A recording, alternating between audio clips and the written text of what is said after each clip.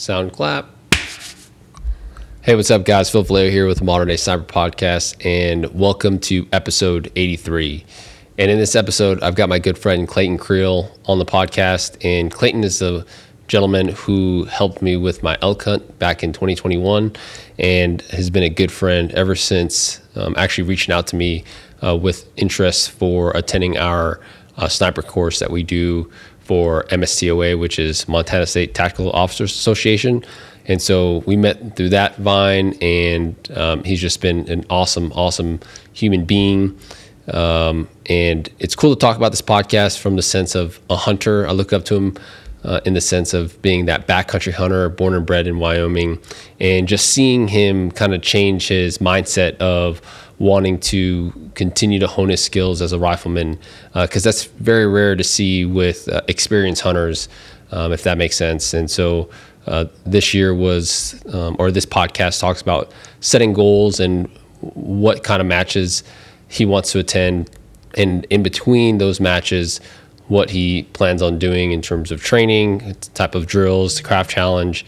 And at the very end of the episode, we talk about his 7 PRC built that he built for this year. And so hopefully you enjoy this podcast. If you're a hunter, I know that you're going to get a lot out of this podcast. But other than that, if you are listening to this, we also will be uploading a YouTube video of the podcast. And that's something that we want to do a little bit more, is have a video podcast up on YouTube. So check that out as well if you want to kind of see Clayton and I talk to each other during the podcast. So thanks for listening, guys. Appreciate you, and enjoy the episode. Finally, man, that took what, 25-30 minutes? A while. I think because it was my first time setting up, just trying to figure out how I wanted to lay out everything. And again, it's not perfect right now at the moment. So we are recording live from my studio, a podcast with my good friend Clayton Creel. Clayton's been on our podcast a few times. We talked about my elk hunt. Or was that the only time? I think that was the only time. Really? Yep. Okay. Yep. Well, you've been on several of our videos for the Modern Day Rifleman Network. Yeah. You helped me out a ton with that. So that's always helpful. And yeah, dude, what you been up to? Besides slaving around. Oh, not a lot. Just work, life. Trying to make it back to jiu-jitsu, and been making it occasionally. Yeah. So one thing don't forget to do is, because these are the way the mics work, is you want to make sure you talk as close to, because the further you get away, the lighter it's going to sound. So gotcha. Yeah. No, yeah. Thanks for having me on. I'm just bummed I forgot the bear claws, and this one's recorded, video recorded, I guess. Yeah. So one of the things that I wanted to start doing for Modern Day Sniper is start doing more video podcasts, so that we can just, again, push more content out there. I think video podcast is important to be able for them to see our facial expressions and stuff like that. I know it sucks, especially for Kaylin and I, because we are not with each other. So like editing 2 videos, it's hard into. But hopefully with Ryan coming on board, him coming out to Wyoming, we're able to do more frequent podcasts between him and I, or you and I. I talked to having bring Mike on, talking about his kind of his job. But dude, what we talked about before the podcast is podcast ideas of what you wanted to talk about, right? Yeah. You mentioned to me last night that you'd wanted to go over some goals, and but like last week, it's funny that you asked me, because last week I was like scratching out some just thoughts I had in my head, and it was kind of based around hunting and law enforcement. And then my shooting goals for the year kind of encompass, or for both, I guess. But I definitely want to, like I told you, shoot more volume. You've been helping me out with reloading stuff, and so I can finally reload quick enough that I can, and I think I'm set up for the next 2 barrels probably. For my 6 and 308, so definitely want to shoot a lot more, just get more, reload, say 500 rounds at a time, and get a higher volume of shooting, I guess. and then like competition, obviously, I want to do trout and NRL hunter, and obviously any local club PRS type matches.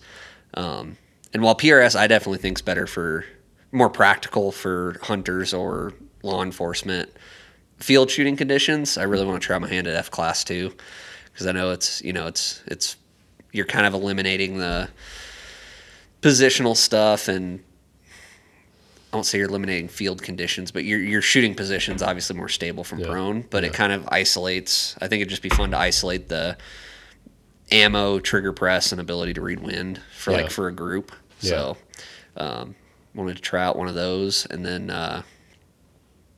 those are, I mean, that's pretty much my goals. I wanted to do the craft challenge once a month this year. I'm trying to remember which.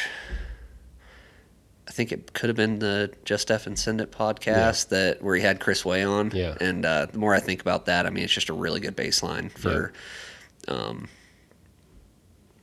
knowing your abilities. So if you have if you miss a shot in competition or just out practicing, like I know, like, okay, if I average this, I think it shows me what my ability is, and whether if it's a miss, whether that was my ability to read wind or if it's a problem with the rifle, I guess. One thing that Chris Way does a really great job at is gathering data and analyzing it. Mm-hmm.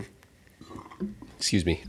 But one thing, same goals align with you in respect to more volume, at home training versus like going out to competition. I think we've talked, like, I'm not going to try to pursue competing at the highest level for the next few years because I know what it takes to be at that level, and B, I don't have the commitment to be able to do that because I want to be able to spend more time with my daughter and focus on the things that she wants to do. Yep. And so with that, I want to still be able to maintain my skill sets as a competitive shooter, as an instructor.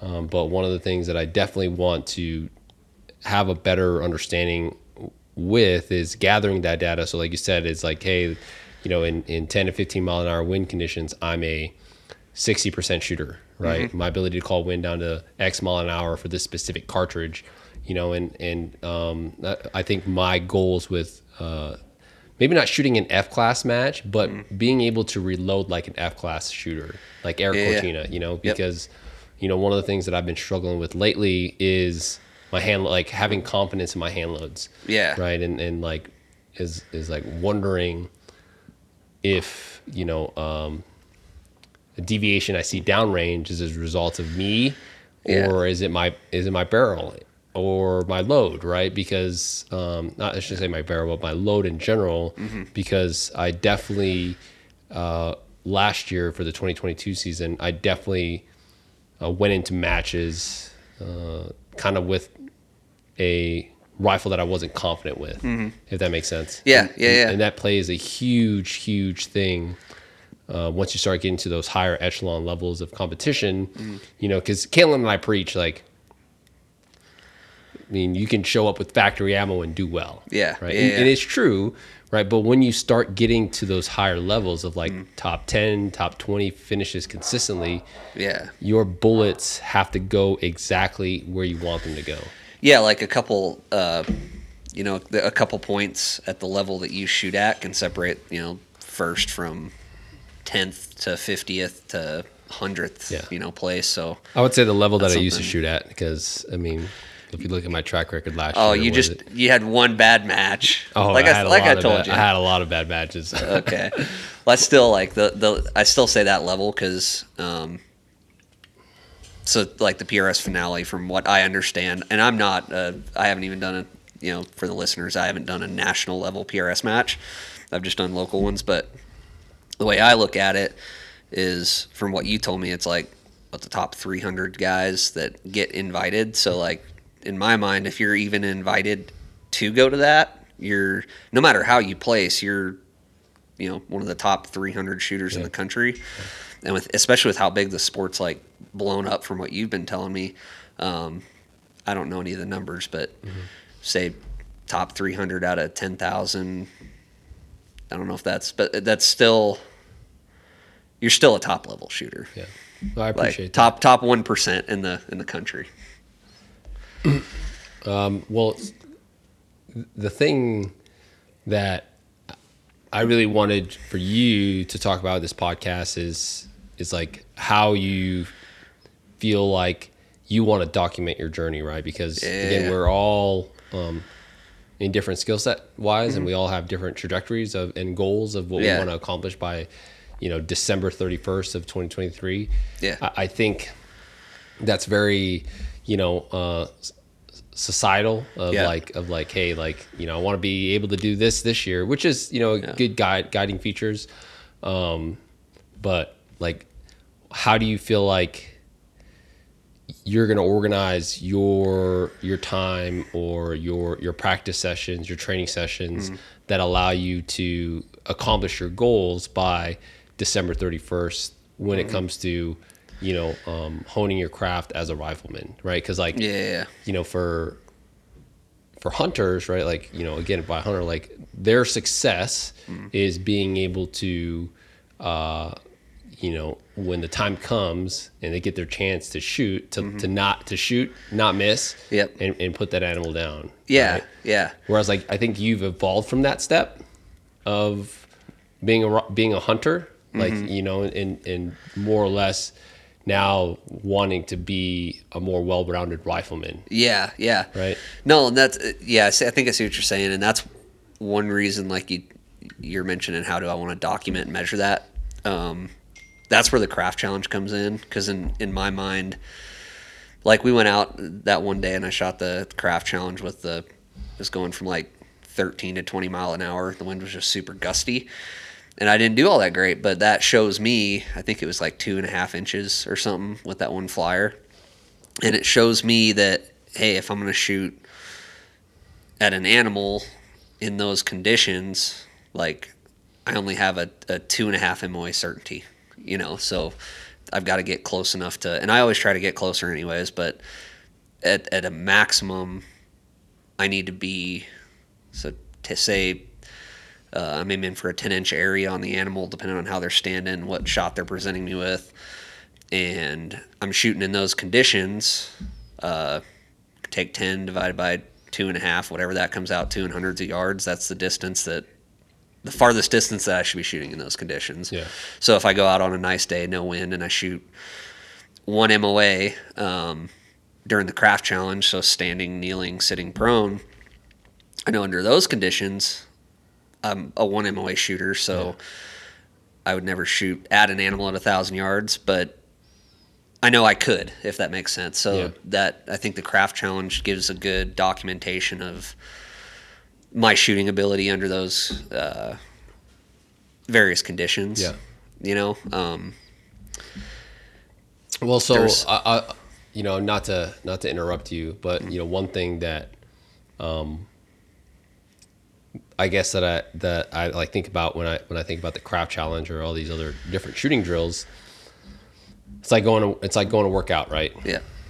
When you go to work out, and let's say you stick to the same exact routine of like, hey, on chest day, I'm doing bench press first, followed by dumbbells, followed by a fly, and then whatever, right? You do that sequential order. Yeah. Well, eventually your muscles are going to get used to it. Yep, right? You're going to get good at that one thing. Yeah, exactly. Yeah. So I'm always a fan of like varying your skill sets through a numerous round of drills. And I think that's why I like competition, because maybe you go to a competition and you do the PRS barricade, whatever, but sometimes you'll always find like one or two training or events that like really test a skill that you didn't even think of, right? Like holding over or again, multiple targets from 2 different positions, and you're doing a elevation and a windage hold. Right? Yeah. When are you going to ever use that in a hunting situation? Maybe for coyotes. Yeah. Right. When you've got a multiple threat engagement kind of scenario. Yeah. But I think there's always good to be like, hey, I'm going to do the craft, every month, but in between the craft, I'm going to be doing X, Y, Z that ultimately leads back to getting better at the craft challenge. Yeah. Right? Yeah. So like for me, I guess the craft would be a measurement, but that's why I want to go, do the competitions. And me, I like to go up in the hills and shoot at random rocks. Yeah. So like I'm learning by doing the competition, shooting for fun, yada yada yada. The craft is just that measurement that I can track, I guess, because how I place at a match could depend on who else is there and how good they shot. Yeah. So for me, the craft would just be a measurement, but all the other stuff I plan on doing, I mean, I've got a ton of stuff going on with the PRC, the 7 PRC, loving it so far. And really confidence with ammo too. Like you talked about this earlier, brought this up, and I didn't plan on going this route, but the way I'm going to do load development, I'm going to document that and put it in the network for when I get around to doing it for the 7 PRC. Should be loading tomorrow. Hornady's sample size thing really hit home with me, and I think I might have maybe heard it different than other people, but like I can't tell you how many times I've like chased my tail going off of I shoot a bug hole 3-shot group, and so I zero the scope off of that, and then the next day I go out and say it's a 1/2 inch, 3/4 inch group. But the center of that group is like a 1/2 inch to the right now, and I'm like, shoot, did my scope get bumped? Yeah. So one thing, no matter what I do for the load development and how my load development changes over the years, I'm definitely going to do 20 shots at the end of it. So whatever load I settle on, and it's going to be bigger than a 3-shot group, more than likely. But I'm going to zero my scope for the center of that group because it's going to show me a better idea of what the dispersion is going to be. And I've already been doing a bunch of 10-shotters, and I did a couple 15-shotters. Yeah. And so if I zero off that, I know like, okay, it's a 1-inch 20-shot group. If I, zero in the center of that, I know I'm going to be, my bullet could hit somewhere within a 1/2 minute of the center of my reticle. Yeah. If that makes sense. And so that's going to give me confidence, kind of going back to what you were saying. If you shoot a 20-shot group with one of your rifles, and you zero off of that, and it's whatever it ends up being, 3/4 inches, 1/2 inch, whatever it ends up being for 20 shots, and then you go to a match, like having that confidence to know, like, I know the rifle's capable of this because I shot a big enough group. And then also, like Jaden Quinlan was saying about with hunting rifles, that's kind of how I plan to do it with the 7 PRC, is I'm going to shoot 3 shots, let the barrel cool, shoot 3 shots, and if I don't finish, want to go up to at least 20, obviously. If I don't finish it all that day, I might, save it for a different day or whatever. But one of my goals is to basically shoot, to give a visual representation of, I think, what they said or how I heard it was shoot, instead of at the same target, shoot, say, 7 different triangles. I'm shooting for the tip of the triangle. And then looking at those 3-shot groups and finding an average for the 3-shot. Yeah. And say it's, so for 5-shotters, I was going to put this in the network, so this will be a little bit of a spoiler. For my average 5-shot group with the load that I was using to break in the barrel, was 0.7 for a 5-shot group, and that was with 4 5-shot groups. It averaged 0.7. It was like as bad as 0.8 and as good as 0.5. But when I get around to making a specific load for it, I'm going to shoot 7 3-shot groups, see what the average for those 3-shot groups is, and but then I want to do it on like wax paper or something so I can overlay the groups, like get the triangles lined up, and then show like how much, I shot some 1 or 2 1/4-inch groups, but when you stack them on top of each other, like this 1/4-inch group was a little to the left, this one was a little to the right, and that'll give me an idea of the actual dispersion of where the rifle's going to hit. Yeah. And I've loved the stuff coming out from Hornady, so huge shout out to those guys. It's kind of changed the way I think about load development. Yep. So I'm excited to do that, kind of show you the results, put the results in the network, and then I don't know, maybe that that could be something like, I'm sure some of your rifles shoot some kick butt 20 shot groups. So yeah.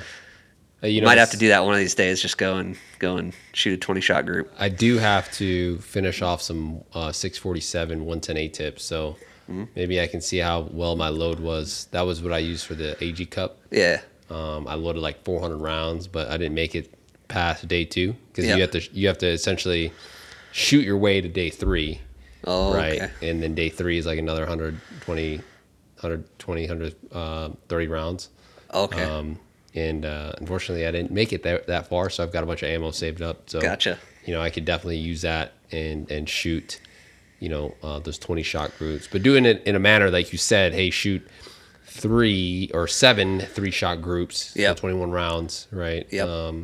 Over 7 different triangles, or point aims, Yeah. right? That I'm assuming will probably all be on. Like, I think visually for me, it'd be nice if they were all in the same row.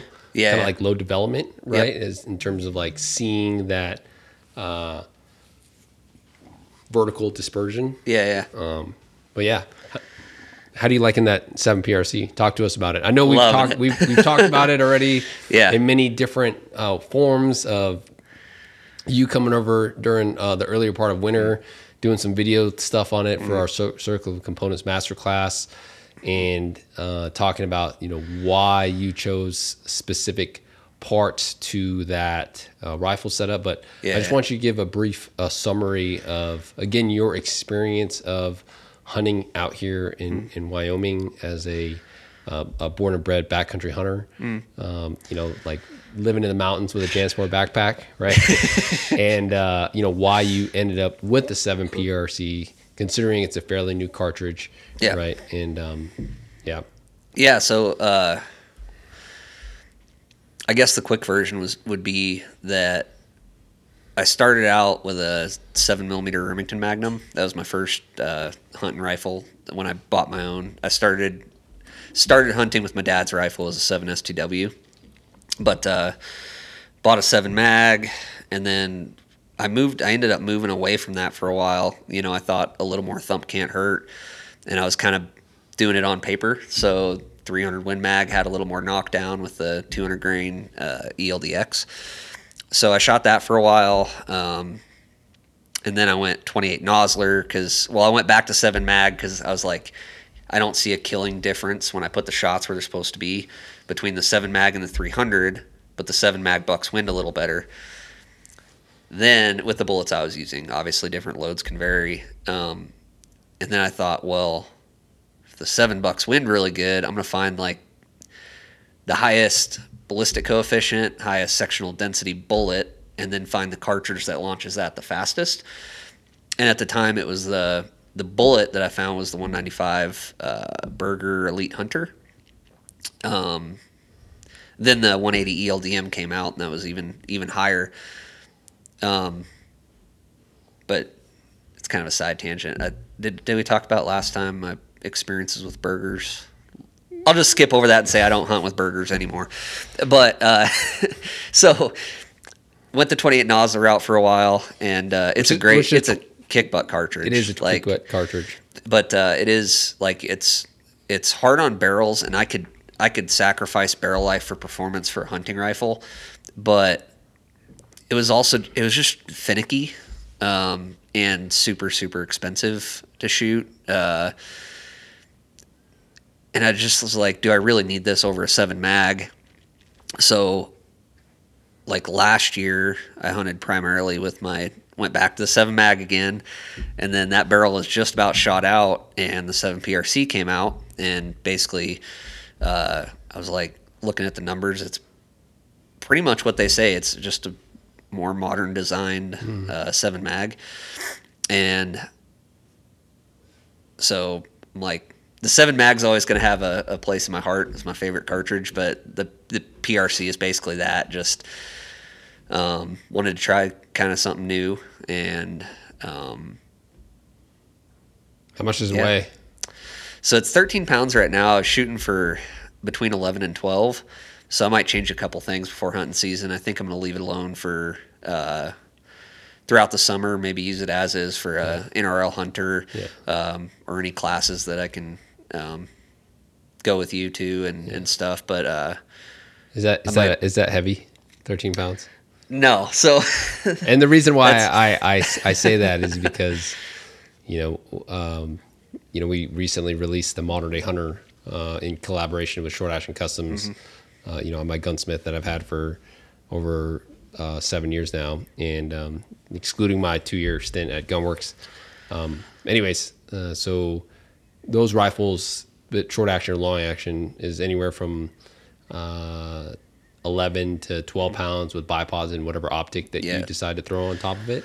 And people are like, I wouldn't carry that in the mountains, and I get it, right? It's like, it's definitely not a sheep gun, right? But I've definitely carried a 12-pound gun in the mountains with no issues, because I always go back to the point of like, hey, you have to shoot it, right? Like, you have to shoot, you have to train with a gun that's tolerable. Right? When you start getting to those super light frames that have a bunch of recoil, you're not going to want to shoot it. You're not going to want to practice with it, and you can't manage recoil as good. And which is one thing with the 300 and the 28 Nosler. Like, after getting trained up by you guys, I really like spotting my impacts, and I also like hunting with a suppressor now that I have a suppressor. So the 28 Nosler with the suppressor on it, I couldn't recover from recoil and get back on target inside of like 600, 750, somewhere in there with the suppressor. Now with the muzzle brake, I think I could, on a 300-yard plate, I mean, my reticle would just be settling down in time to see the plate start to swing, but like right at the impact. Versus the 7 PRC, there's definitely a difference. Less kick, I can spot things a little closer. But as far as the rifle weight, like, I hate to be that guy, but there's a lot of out of shape people, and I'd rather have, like you said, when the time comes, like, you've got to be able to accurately shoot. And in my mind, that happy balance for me is 11 to 12 pounds with a Magnum. If my hunting rifle is a 6 Creed, I might could get away with an 8 or 9 pound. But with a Magnum, I think that 11 to 12 is kind of a sweet spot, but 13 doesn't really hurt my feelings, because that 300 Win Mag I talked about, I forget what it weighed. It is a tank. I had my US Optics, the ER25 on it. It was on a Kimber Action with a like medium Palma 28-inch Packnor barrel, and it was freaking heavy. I want to say it was over 16 pounds for sure. I don't remember the exact weight. And I carried that all over. Granted, as I saw last year, I'm a little more out of shape than I used to be. But I'll tell you what, those little legs can move though. Thanks. Up some hills, up some mountains. Yeah, no, we gotta stay hiking this summer, stay legged up. But no, that like, I'd rather have a shootable rifle and go light, like lose weight in other places. Like, I can take lighter food, lighter tent, lighter sleeping bag, lighter backpack. Like, I'll shave weight in other places so that when the time comes, like, somebody wrote or said something, it might have been on a podcast. Heck, it might have even been you guys. I don't know. But someone said the bullet is like the only thing you have to touch the animal that actually touches the animal when you're hunting, right? Or your arrow if you're hunting with a bow. The gun is what puts it where it needs to go. So, like, it's kind of what seals the deal. Now, I can see the other side of the argument. Like, I know a lot of hunters, and I respect these guys. They know their limit, and they don't want to shoot over 200 or 300 yards, whatever that is. And at that point, you can probably get away with a super light rifle. But I think people expect a little too much out of the equipment. Like, they want to be able to have a 8 or 9 pound rifle and shoot and hunt at long range, say past 600 yards. And they probably don't shoot a big enough sample size to really know their capability. Or they're doing it comfortably from a bench, or only going out on nice days. And they're whacking stuff way out there, but when they haven't gone to the field and done that. Like, Yeah. if somebody told me, like, I've got a 6-pound rifle and my maximum range on animals is 800 yards, like, there might be someone that's that good. Like, you could do it. Kalen could probably do it. There's very few people in the world that can do that consistently. Like, in my opinion, and this is just my opinion, it might hurt some people's feelings, but like, if you think you can do that, like, take your lightweight rifle to a match and then tell me what your max range is on animals. Yeah. So interesting. No, I was just having a conversation with someone about, years of experience, right? Like, what does that even mean, right? So when someone says, I've got 20 years of experience, right? Do you have 20 years of experience doing that one thing, of that one experience that you have? Yeah. Right? Or you have 20 years of experience, but your sample size of actually shooting a rifle is 20 to 30 rounds a year. Right? Yeah. It's like, hey, not to toot my own horn, but like, I've shot, I go to the range and shoot anywhere from 40 to 60, sometimes, 100 rounds a day. Yeah. Right. One of the best shooters in the world right now, Jake Millard. I mean, I think his dad just posted up a round count. He shot like 12,000 rounds last year. It's insane. Right. Yep. And so like, with that, like that repetition of doing it over and over and over again in high volumes. And I say that because like, this kid is one of the most talented shooters in the world right now, but he still misses shots, right? Because, it's not like he's going to these matches and he's cleaning every course of fire, right? Yep. And so I think it's just important for guys that are hunters to, like, again, put their ego aside and be like, hey, like, I don't know what I don't know. I think that, and I say this, because assuming that the people that are listening, I shouldn't say that. I know the people that are listening to the podcast obviously want to better themselves. So people, like, I'm preaching to the choir here, right? Yeah. In terms of it's a certain group that's listening to the podcast. It's not like that are already seeking higher levels of education, right? But then there's the extra, percentage. And I think as I dive more into the hunting realm, because I'm no longer a sniper, like, I want to be able to educate those hunters that, buy a $10,000 rifle off the shelf, thinking that it's going to shoot for them, when realistically, like you said, the rifle is the tool that gets, that bullet to hit your animal, but ultimately we're the driver. Yep. Right? Yeah, we're the monkey pulling the trigger is the weak end of the system. That's right. That's right. And we talk about that all the time in the podcasts and all of our in-person classes. So well, speaking of in-person classes and what you just said, it was awesome last summer, helping you out when I could make it to that hunting clinic. That was super cool. And like you talked about, like, the guys listening to this podcast and the guys going to that class, like, I didn't know really what to expect. And it was really cool, like, the mentality of those guys that went there. And like, I thought it was super cool. The one guy that it was his first bolt action rifle, wanted to get into hunting, and the first thing he did was sign up for a class. Like, that was pretty cool. I think I know what you're talking about. He had a 300 Win Mag. Yep. Yeah. And every time he hit like a personal record, because that was the first time that he had shot past like 200 or 300 yards. Yeah. He would be like, fuck yeah.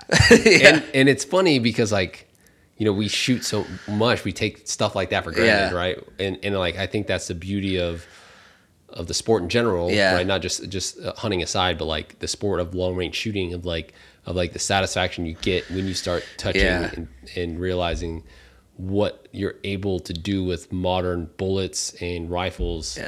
With, again, the right tools and the right training to be able to accomplish that.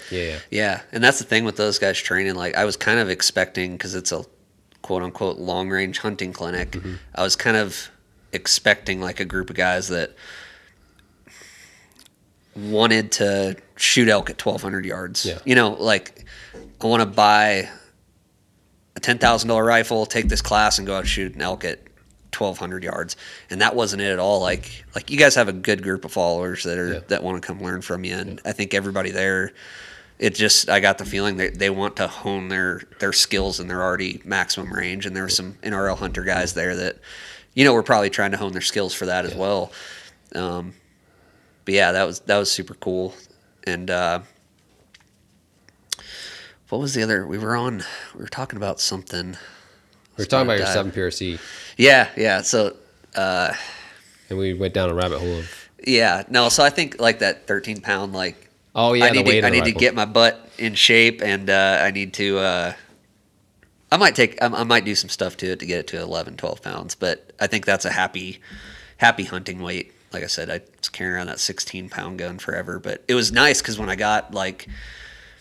Back then, my limit was 600 yards, and then I learned much. I remember you saying something. I'm like, man, I gotta reevaluate my personal limit. And because I told you that my limit was 600. Yeah, I didn't know if you'd said that on the podcast. I didn't want to put your limit out. But when you said that, like the first time we met, I'm like, I knew your background and like that at that time, like the year before, you'd won the PRS finale, and I'm like. If his limit's 600 yards, I should probably reevaluate mine. But anyways, back then, before I knew what I know now, I carried around that 16-pound rifle, but I knew if I got within 600 yards of something, it was going to die. Like I had that confidence because it was fun to shoot. I could shoot it a lot. I actually practiced with it quite a bit for a 300 Win Mag. Yeah. But anyways, no, I'm really liking the PRC. It seems super forgiving as far as like I said, that load that averaged for 4 or 5 shot groups, 0.7, that was just a random. I had some 175 burgers laying around that I wasn't going to use for anything else, and just threw a random powder charge, random primer, and it's shooting good. Before that, I think I had some 168 Match Kings, too, that I shot like the first 20 rounds, and yeah, it's just been a tack driver with everything. So cool. I'm excited to actually work up a load for it. So talk about your circle of components. Again, I know this just for our listeners. And I'll probably, for this video, for everyone that's watching, I'll probably put some overlay of teasers of your rifle build. But we built that specifically for our members, for the guys that have access to Circle of Components Masterclass, so they can see, kind of why you built what you built. Yeah. Right. Because everyone has different, it's like, the way I look at it, it's like ice cream. Yeah. Right? Like everyone has their different flavors of ice cream that they love. Yep. And hey, this is a flavor of a rifle that you like based off of specific components. And I think that's something that I want to do for our riflemen is like, when we go to our in-person classes, is like pull them aside and be like, hey, talk to me about your rifle build. Like, why did you select this chassis? Why did you select this action, the barrel, so on and so forth? And I know a lot of it sometimes has, outside influence, right? Because when you get into the sport, usually you have that, influence of the people you look up to, shooters or your mentors, and you're like, okay, I want to build what they build. And then ultimately, it's a system that works for us because of our frame or our shooting style. Right? So it started off with Remington 7 Mag that was built by Snowy Mountain Rifle Company, and I'd pulled the barrel on and off a couple times, swapping that action with some different barrels. But long story short, I originally got it. It was built by Snowy Mountain Rifle Company in 7 Mag, and it's a blueprinted Remington 700 action. It's got a PTG bolt, Seiko style extractor instead of the Remington extractor. Had a Remington extractor not work during a hunting situation one time, and that kind of it did it a couple times. In later years, it started showing up more and more while I was practicing with that rifle. But anyways, I really like the Seiko style extractor. It has the dual trigger that came on it. I'd like to switch that to Trigger Tech at some point, just because my work rifle's a 2-stage Trigger Tech, and I'm trying to make my rifles as consistent as possible as far as trigger weight, trigger pull, all that stuff. KRG Bravo for the stock chassis. I went with I'm getting ahead of myself. So action, and then the barrel. I wanted to go carbon fiber, and I tried to use another carbon fiber company in the past that I think was just getting started. I had some problems with it. You always, it's funny that you say that. You always like bring that up because apparently it is definitely a sore spot for you. It's a very sore spot. Because every time, like, every video that we've done with regard to your 7PRC, you always bring that up as a kind of like a disclaimer, like, hey, proof's not my first carbon fiber barrel that I've tried. And Yeah, it's like there's this company that just like rubbed you the wrong way. Yeah, and I could have just, like I said, I think they were new, just getting started, maybe hadn't figured it out yet. But it's kind of a sore spot, but don't get me started on LaRue. Will this be a 2-hour podcast? That sore spot. Anyways, I went with Proof because, you shoot a bunch of Proof barrels. I got buddies that have Proof barrels that I haven't heard of anybody that's had a bad one. I'm sure they're out there like any other manufacturer, but I wanted to play it safe, so I went Proof and 22-inch barrel to accommodate the suppressor. Like my 28 Nosler, for example, was supposed to be a 28-inch barrel, but I screwed up the muzzle thread, so I had to cut those off, and it ended up being a 27-inch barrel after I rethreaded it. So with the 22-inch barrel with my 6-inch can, it ends up being a 28-inch, the same thing as a 28-inch, like the 28 Nosler, as far as length and whatnot. Well, with tracked optics, it's a 2.5 to 15 by 44, and it's just got the features that I like in a hunting scope: locking turret, locking elevation, capped wing turret, MOA. So, I'm not saying MOA is better than Mills or even starting that, but when I'm hunting, I do like to use the reticle to measure, the width of a deer, the length of a tine on an elk, or something like that, and that math just in my head is easier in minutes than doing it in mils and converting 3.6 to however many mils I see, whatever. So for hunting, I like MOA, and that's also just what I could afford at the time. It was a $1,000 scope, and I figured I've got all year to use it before hunting season, so I'm going to beat the snot out of it, and if it's durable, tracks accurately, I'll leave it on for hunting season, and if not, I'll switch to something else. But so far, I'm actually really impressed for the price. I like their business model. They're direct to consumer, so you don't get that huge 30 to 50% markup. Yeah. So I think it's a really quality optic for $1,000. I've done a tracking test. I can't see any error in the tracking. I'm not intentionally beating it up because I don't want to break it, but I'm also not babying it. Mm-hmm. Like, you know how I am with equipment.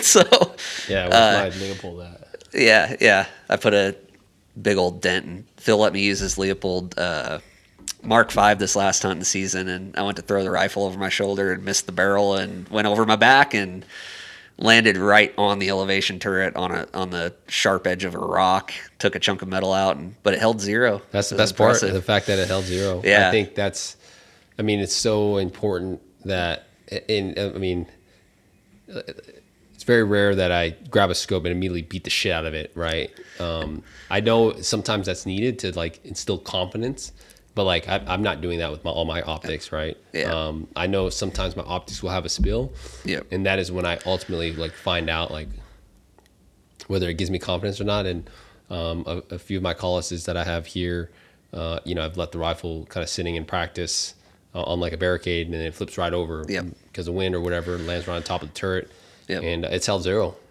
And just seeing that.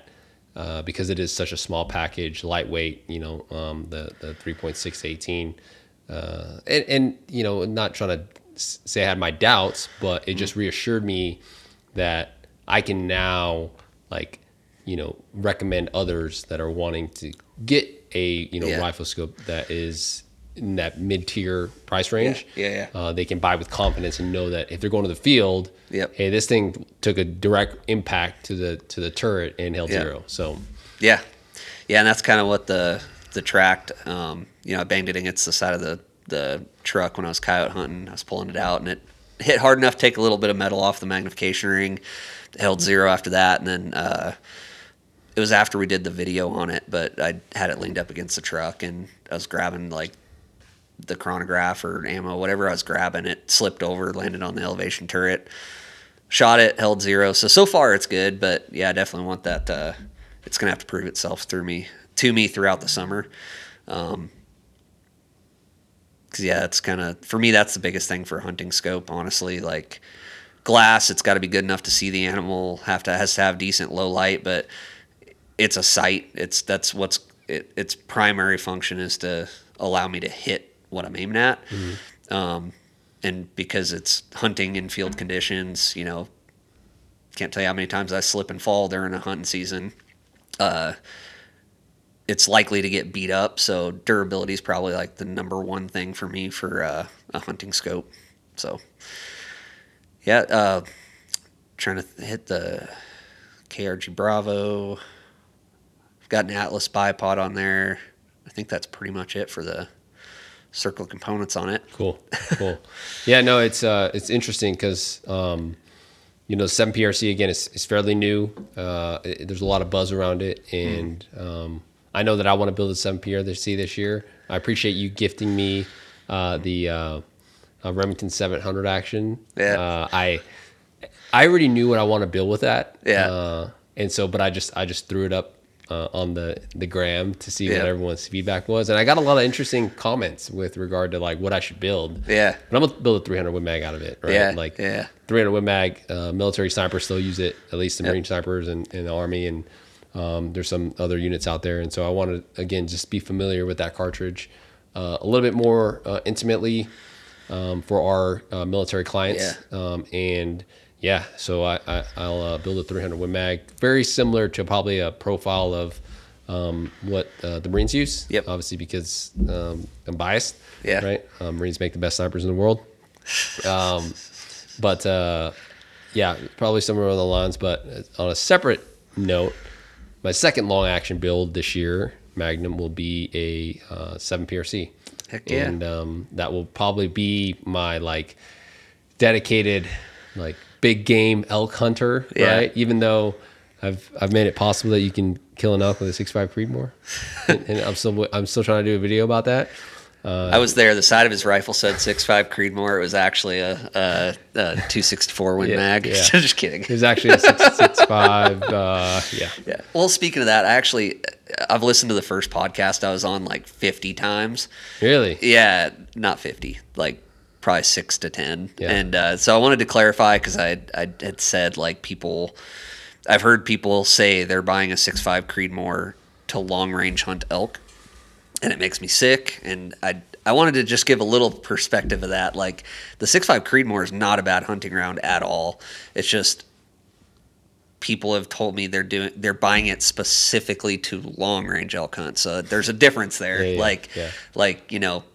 Obviously 400. What was your elk at? Like 465. 465. Like, it did the job. I'm just saying, like, you can do it. It's possible, but not the best tool for long range elk hunting. Proceed with caution, right? Yeah. And one thing that, again, I've been wanting to do a video about this for the longest time, and probably hopefully after this it'll motivate me to actually finish the script for it. But I educate the 6.5 Creedmoor as a entry level round.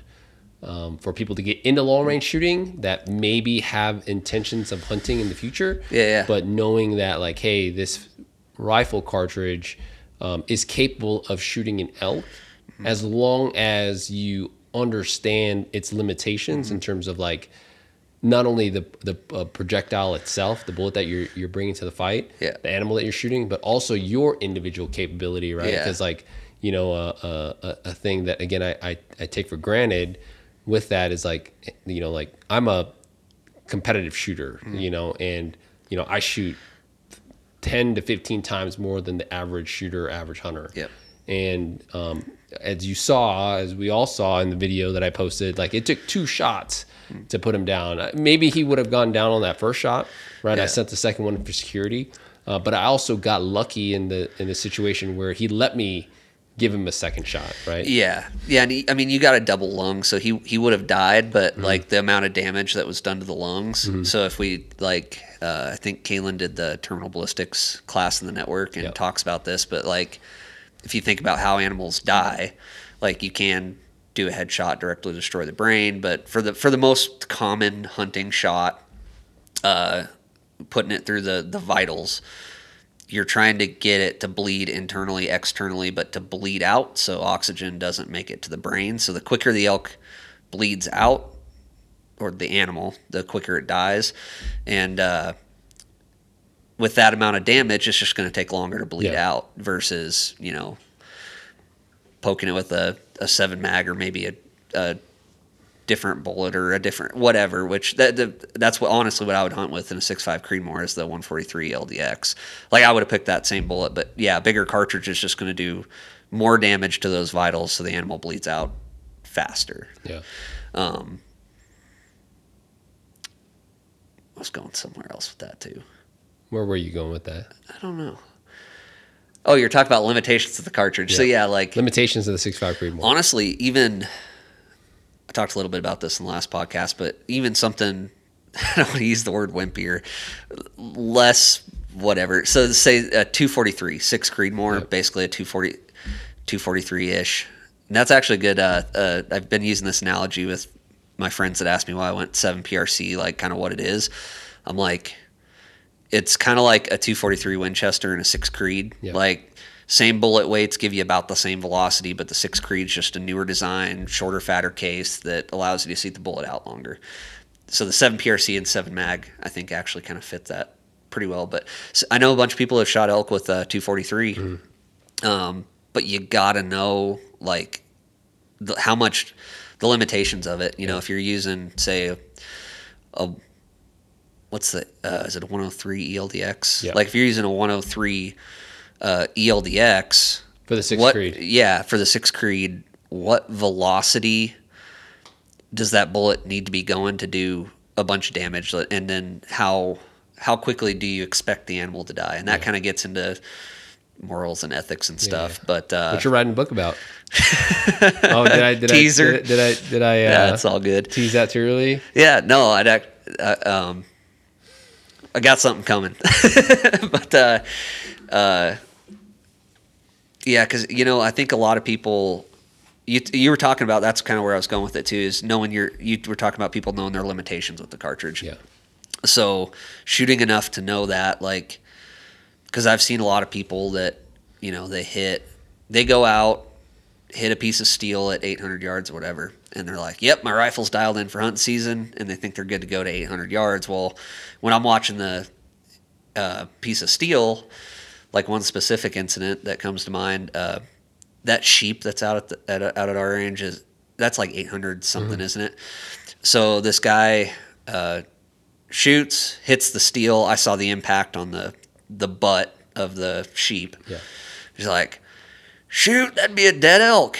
And I'm like, man, I had to I didn't say anything. I kept my mouth shut, but I'm like, that would have been a wounded elk because you hit the piece of steel, but that piece of steel is like that wide. Yeah. So like, it's pretty big. It's a pretty big piece of steel, and he hit it on the far left edge, and I'm like, that would have been a gut shot, or maybe you missed that amount in a different direction and got lucky and hit it in the head or somewhere you didn't mean to that does kill it quickly. But that shot specifically, I wanted to be like, man, if that was an elk, first off, that'd have been a gut shot elk. Second off, it's going to take you 2 or 3 hours to walk that far. Yeah. And by the time you get there, the elk's going to be in a different spot. And if you don't have a good blood trail, then you're going to have a harder time tracking it. Yeah. And there's just a lot of little considerations to think about when hunting. And kind of going back to what you said, like no matter what caliber, like I would honestly feel fine hunting with a 6 Creed. Yeah. I would just have limits for elk, deer, antelope. The conditions would play a factor into that. For me personally, I'd probably use a monolithic like Hornady CX or a Barnes because I know it's going to penetrate if I hit the shoulder.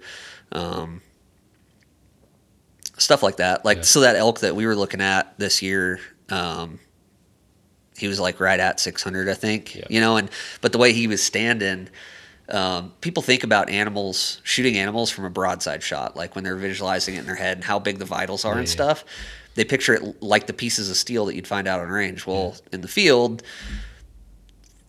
animals present you with different angles, and your elk was sitting there like he knew that his shoulder was like covering up his vitals as much as possible. Like it was just at a bad angle. And it's like, I remember thinking like, I don't know if that bullet's gonna make it through the shoulder. And I don't know if we talked about that before or after, but that would have been a doable shot for you, your skill level under those conditions. I think in that the limiting factor was daylight. So we were waiting for legal shooting light and the bullet. Had that been a monolithic, like you could have punched through the shoulder and that thicker muscle and if you hit the bone, that denser material probably would have helped that monolithic bullet actually expand more, and it probably would have done plenty of damage, made it to the vitals and all that stuff. But yeah, like from writing the book, I've thought a lot about the way people think about hunting and what caliber they're going to use and what. And I think like when people are talking about the vital size of an animal, I think they're picturing a broadside shot. Like if you printed out an elk on a piece of paper and made a target, that elk's probably broadside, and that's how their minds just think about that. Yeah. Where in the field, you got quartering to, quartering away, straight away. If you're going to do a Texas heart shot, you need a deep penetrating bullet, and or facing right at you, and there's just a ton of different variables when it comes to hunting. But cool. Yeah. No, I know. You're very passionate about being a hunter first, right? Rifleman second. I think I can see it kind of turning tides in terms of, like you want to hone your skills as a rifleman more than, just being able to be an effective hunter. But that always keeps you grounded in terms of like, hey, like at the end of the day, my skills that I learned to become a better rifleman are ultimately going to allow me to be a better hunter. And a better sniper, right? Yep. And so I applaud you for that, because again, it's very rare to find individuals that have that push, right? Because being surrounded in the military for 11 years and seeing a lot of snipers' potential go to waste once they achieve the status quo or achieve that graduation certificate, the title, right? They think that like now they can walk on water, when in reality they're just not as good as they think they are, or they're not as good they're not as good as they think they are. And one thing I wanted to ask you to kind of wrap up the podcast for this hour that we've been on is, what advice would you give a new hunter that's wanting to get into like backcountry hunting, like Wyoming hunting, specifically with regard to riflemanship skills? What kind of advice would you give them with like training, with gear, or rifle selection, to help better educate them or their purchase? Because I get the question asked a lot. I still have like an imposter syndrome when it comes to like giving advice for hunting, because I feel like I'm still trying to get my feet wet with how everything works, right? Just because I've killed an elk doesn't mean that like... Well, you killed more than just an elk. But I was actually going to get to say this earlier, because you're kind of harder on yourself when it comes to that, which I admire, because like some people will do something once and think they're an expert. Yeah. So I admire that about you. But when you were talking about 1 year of experience over 20 years versus 20 years of experience in a year, just the backcountry hunting that you've done. Like I know a lot of people that grew up around here and have killed more elk than me, that don't have the type of hunting we're talking about. You have more experience than they do. Yeah, they've been doing it their whole life. It kind of depends on what the listener, how they measure experience. Because if it's That's you a know, good way to number put of it, elk, how but to measure experience. That's yeah, it. because I like, never thought about that. well, there's like a lot of people that shoot elk out of a field every year that well,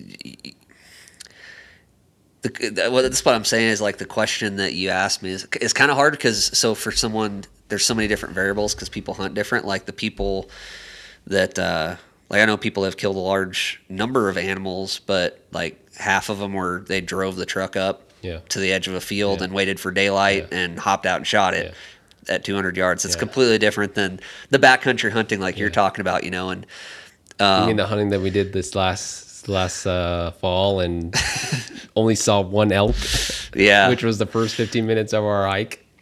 yeah, it was a rough year. Yeah. Yeah. No, this I should have thought about that too. That we had Ryan's mule. We could have gone a lot back further with that, but Well, no, we planned on having a bunch of guys to where we could get to where the elk were, but Yeah. schedules and crap. So anyways. I would say that I guess the person that is asking you, and I say this because after this was again 2021 when I did shoot my elk, and I posted those series of videos.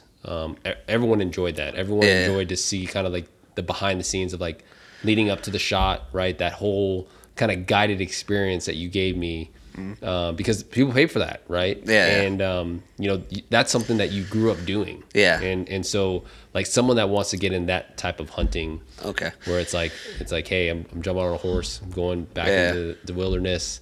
Yeah. And I'm fucking gonna live like Jeremiah Johnson. Yeah. Okay, so for that, with horses, I would recommend finding depends on if you already have a full-time job or not, I guess, too. But like, so I grew up with it as part of my lifestyle, so it was just kind of natural. And then, you know, worked for an outfitter in the summertime and stuff. But if you have the time to go work for like a trail ride place, like we've got a lot of guest ranches around here that take people on trail rides just to learn horses, and then from there maybe talking to an outfitter, and offering to like, hey, I know how to, at that point, you know how to saddle a horse, ride it, be safe around horses, all that stuff, but you might not know the packing or keeping a horse alive in the backcountry, because that's a completely separate skill. But once you're comfortable around horses, you could ask an outfitter like, hey, can I come along with you on a pack trip or a backcountry hunt and basically work for free? Because the experience that you'll get working for the outfitter, they're going to teach you how to keep animals alive in the backcountry. They're going to tell you what causes wrecks in the mountains, and it's simple stuff like that. I mean, I have friends that rodeo, and they have way more time on a horse's back than I do. But you watch them saddle their horse, and they want the saddle pads kind of centered. The backcountry, when you're not just on the horse for 30 seconds to go rope or whatever you're doing, pads will slide backwards. I've never seen pads slide out the front. So that's just an example of like little mountain being with horses in the mountains is different. So we always put our pads all the way forward to where the back of the pad is lined up with the back of the saddle. Yeah. So that slacks up front. And then, like you need to know you don't need to be good at it, but you need to be good enough at shoeing a horse, being able to, if they throw a shoe, be able to put a new one on without hurting it. Cause you can do some damage to their feet you put a nail in the wrong spot. Just little things like that. And if you offer to go with an outfitter, like the knowledge you're going to get from that, a lot of people I think have a hard time working for free, but you would pay a lot for that knowledge, you know? Yeah. So offering to work for an outfitter for free. The horse thing aside, say you don't want to do the horses, but you want to do that style of backcountry hunting. Yeah. I would say I'll start off with the rifleman part of it, doing a competition that's field style, you know, PRS. If you can't make it to a national match, like I still haven't been to one, but we've got a local club. I've done a couple matches there, and just get out of your comfort zone with shooting. I have a lot of hunter friends that are like, have their maximum limit or whatever, and they're like, well, I know I'm only going to do this in the prone, so they don't practice positional. But I hear stories from people with that mentality of they see a buck at 200 yards and try to take a shot off a tree branch. They've never practiced shooting standing before. Yeah. And, you would think within 200 yards it wouldn't matter, but it does. Yeah. Like, I've wounded a black bear. I'm going to save that for the book. Got to buy the book when it comes out. So, so from the shooting thing, get out of your comfort zone. Try to go to a local PRS style match is what I would recommend for that. And then get out and hike, talk to friends that hunt, and go out and have fun. Like, I think a lot of people spend too much time researching like what gear. I see people run into people in the mountains that are decked out head to toe with like their clothes are more expensive than like all the gear I'm carrying, just their clothing. Their clothes are more expensive than their training. Yeah. Like the $10,000 rifle doesn't make a $10,000 shooter. Mm-hmm. Your backpack, your clothing, all this stuff. Like, I grew up hunting in blue jeans, Carhartts, and anyways, isn't going to make you a better hunter. Like, go out where you think you're going to be hunting and just track animals. Like, practice, like, doesn't have to be an elk or deer. Like, Go find a set of tracks, try to follow it. Just go out and glass, like, learn animal movement, like where they like to be in the morning, afternoon, stuff like that. And getting out in the mountains, it doesn't have to be hunting season. I guess that's the advice I can come up with right off the top of my head. Sure. No worries. No, I figured I'd ask, and I think it's all valuable advice. I think as I dive more into the hunting industry and the community, like you said, everyone has their different styles of hunting, just like shooting. And I remember coming off of our hunt in the backcountry in 2021. And then March of 2022 was my next hunt, which was an aoudad hunt in Texas. Yeah. And it was high fence, right? And I was like, holy crap, from one extreme to another. Whereas like, my idea of hunting was always that backcountry style, throwing stuff that you have for 3 to 4 days of survival on your back, and you're not coming out of the mountains until you have, antlers and meat on your back. And so, I think, again, it's interesting coming from someone that is born and raised in the mountains out here in Wyoming. And again, that has adopted or shifted his mindset of like, hey, I have X amount of years of hunting experience, but I don't have that much shooting experience in terms of like shooting the way that maybe I shoot or Kalen shoots, and that allowed you to like take a look at your ego and be like, hey, like I can learn from this to make myself a better hunter, but also educate those, because I can see a little part of you that is interested in educating others, right? And that's something that we've talked about is refining your teaching style, right? And just getting comfortable, like doing podcasts like these and being able to, because you have a lot of knowledge, right? You're very passionate about a subject, and when there's not a camera in your face and you have another person to talk to you, you have that camera's off to the side. You have really good delivery. So well, thanks. I'm looking forward to the rest of this year, seeing your journey as a rifleman and a hunter. I know we've got a lot of cool things and projects on the military, law enforcement, sniper side that we want to do project-wise together. But I'm looking forward to helping you achieve your goals by December 31st of 2023 with shooting an NRL hunter, just being more proficient with your riflemanship skills and your reloading. Hopefully being able to maybe even shoot an F-class match together with our rifles to see who had better reloading. No, that'd be sweet. And like you said, with I hadn't thought about it this way, but it's cool that you saw that way, that I'm a hunter, and then, I'm willing to go to a match and get my butt kicked to see where I can improve and learn. But shooter second, like, that brings me to how I think about it. Is kind of back to the rifles, what puts it all together, like at the end of the hunt. Mm-hmm. And I wish people would, take a class, learn their capabilities, and try to become a better shooter, not to extend their range. Like, I wish instead of long range hunting, it was called precision hunting. Yeah. Because for me, I've got this technology now that could allow me to shoot animals way further. I'd rather use it to make a cleaner, quicker kill, and be more educated on my bullet and cartridge, and put that animal down as quickly as possible. Yeah. And again, that's a moral, ethical thing. But so not everybody's going to agree with that. But that's kind of how I look at it. And I wish people would, instead of thinking, okay, I can hit, thinking of the broadside, say an antelope, and thinking vitals 12 to 14 inches wide by this tall.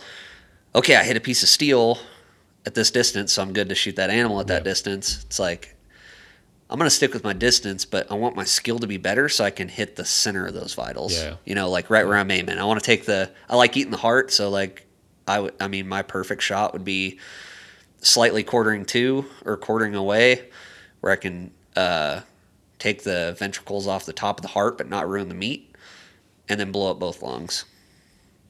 There you go. And I want to put the bullet right there instead of just hitting in this general area that it's called the vitals. Placing the bullet with intention. Yeah. And that's the thing, like that, like I strive for, like, my distances now, right? It's like, it's not just like, it's like, hey, at 1,000 yards, you got a 10-inch plate to work with. Yeah. No, like at 1,000 yards, I want to put that bullet exactly where I meant it to go. Yep. Right. Yep. And thread that needle as thick as my crosshair that I'm looking, or my reticle, allows me to. Yeah. Right. And so that, I think, really defines the level of precision that you say. And I think that's right. Like, I think, that should be redefined as precision hunting, not long range hunting. So yeah. Like knowing, hey, I've got this bullet. It's probably not going to go through the bones. So I know the bone's right here. I know this is where the front of the lungs sit. So I'm going to try to put the bullet like 2 inches behind that crease, little over halfway up, wherever, an animal standing a certain way. Okay, I know the bones are here, so I want to put the bullet 3 inches to the left of this bone, and that should get it right at the top of the heart, or whatever, Cool. Yeah. Awesome. Well, dude, this was awesome. Good podcast. I appreciate your help today. But before the podcast, Clayton offered his services, and I couldn't take it up on him. But it is, he helped me prep my 6.5 brass because I've just been too preoccupied with creating content and all these other, behind the scenes that we do at Modern Day Sniper. But I'm excited to hopefully do more of these video podcasts. Hopefully you enjoyed this one. It's our first one. Sorry about all the external distractions like my dog barking. But yeah, thanks for taking your time. You're going to see more of Clayton because he's not only a good friend of mine, but he's here in Cody. So I enjoy it. We have a lot of these talks. Clayton can talk your ear off. But if you're looking, I don't mean to plug this, but I'm going to, because we don't have ads on our podcast anyways, and it's at the end of the podcast. So we do have in-person classes for the 2023 schedule. We plan on doing more long-range hunter clinics / classes, which are 3 day packages. And I know that Clayton will be involved in those. I tasked him out to be my terminal ballistics expert. So he will, his schedule pending, he'll be there to assist in classes. So those will be in Cody in the July, August timeframe. So if you haven't looked at our schedule, take a look at it because it is up. And if they're not, our schedule will be ironed out by February, or the end of this month, of all the classes that we'll have throughout the summer. So cool. Yeah. Thanks for being on. Thanks for having me, and hope to see you guys at some of those classes. It'll be cool. I'll have the PRC there. Yeah, there you go. So, all right, guys. Appreciate you guys listening. Appreciate you guys watching, and you guys know the drill. Keep your face on the gun.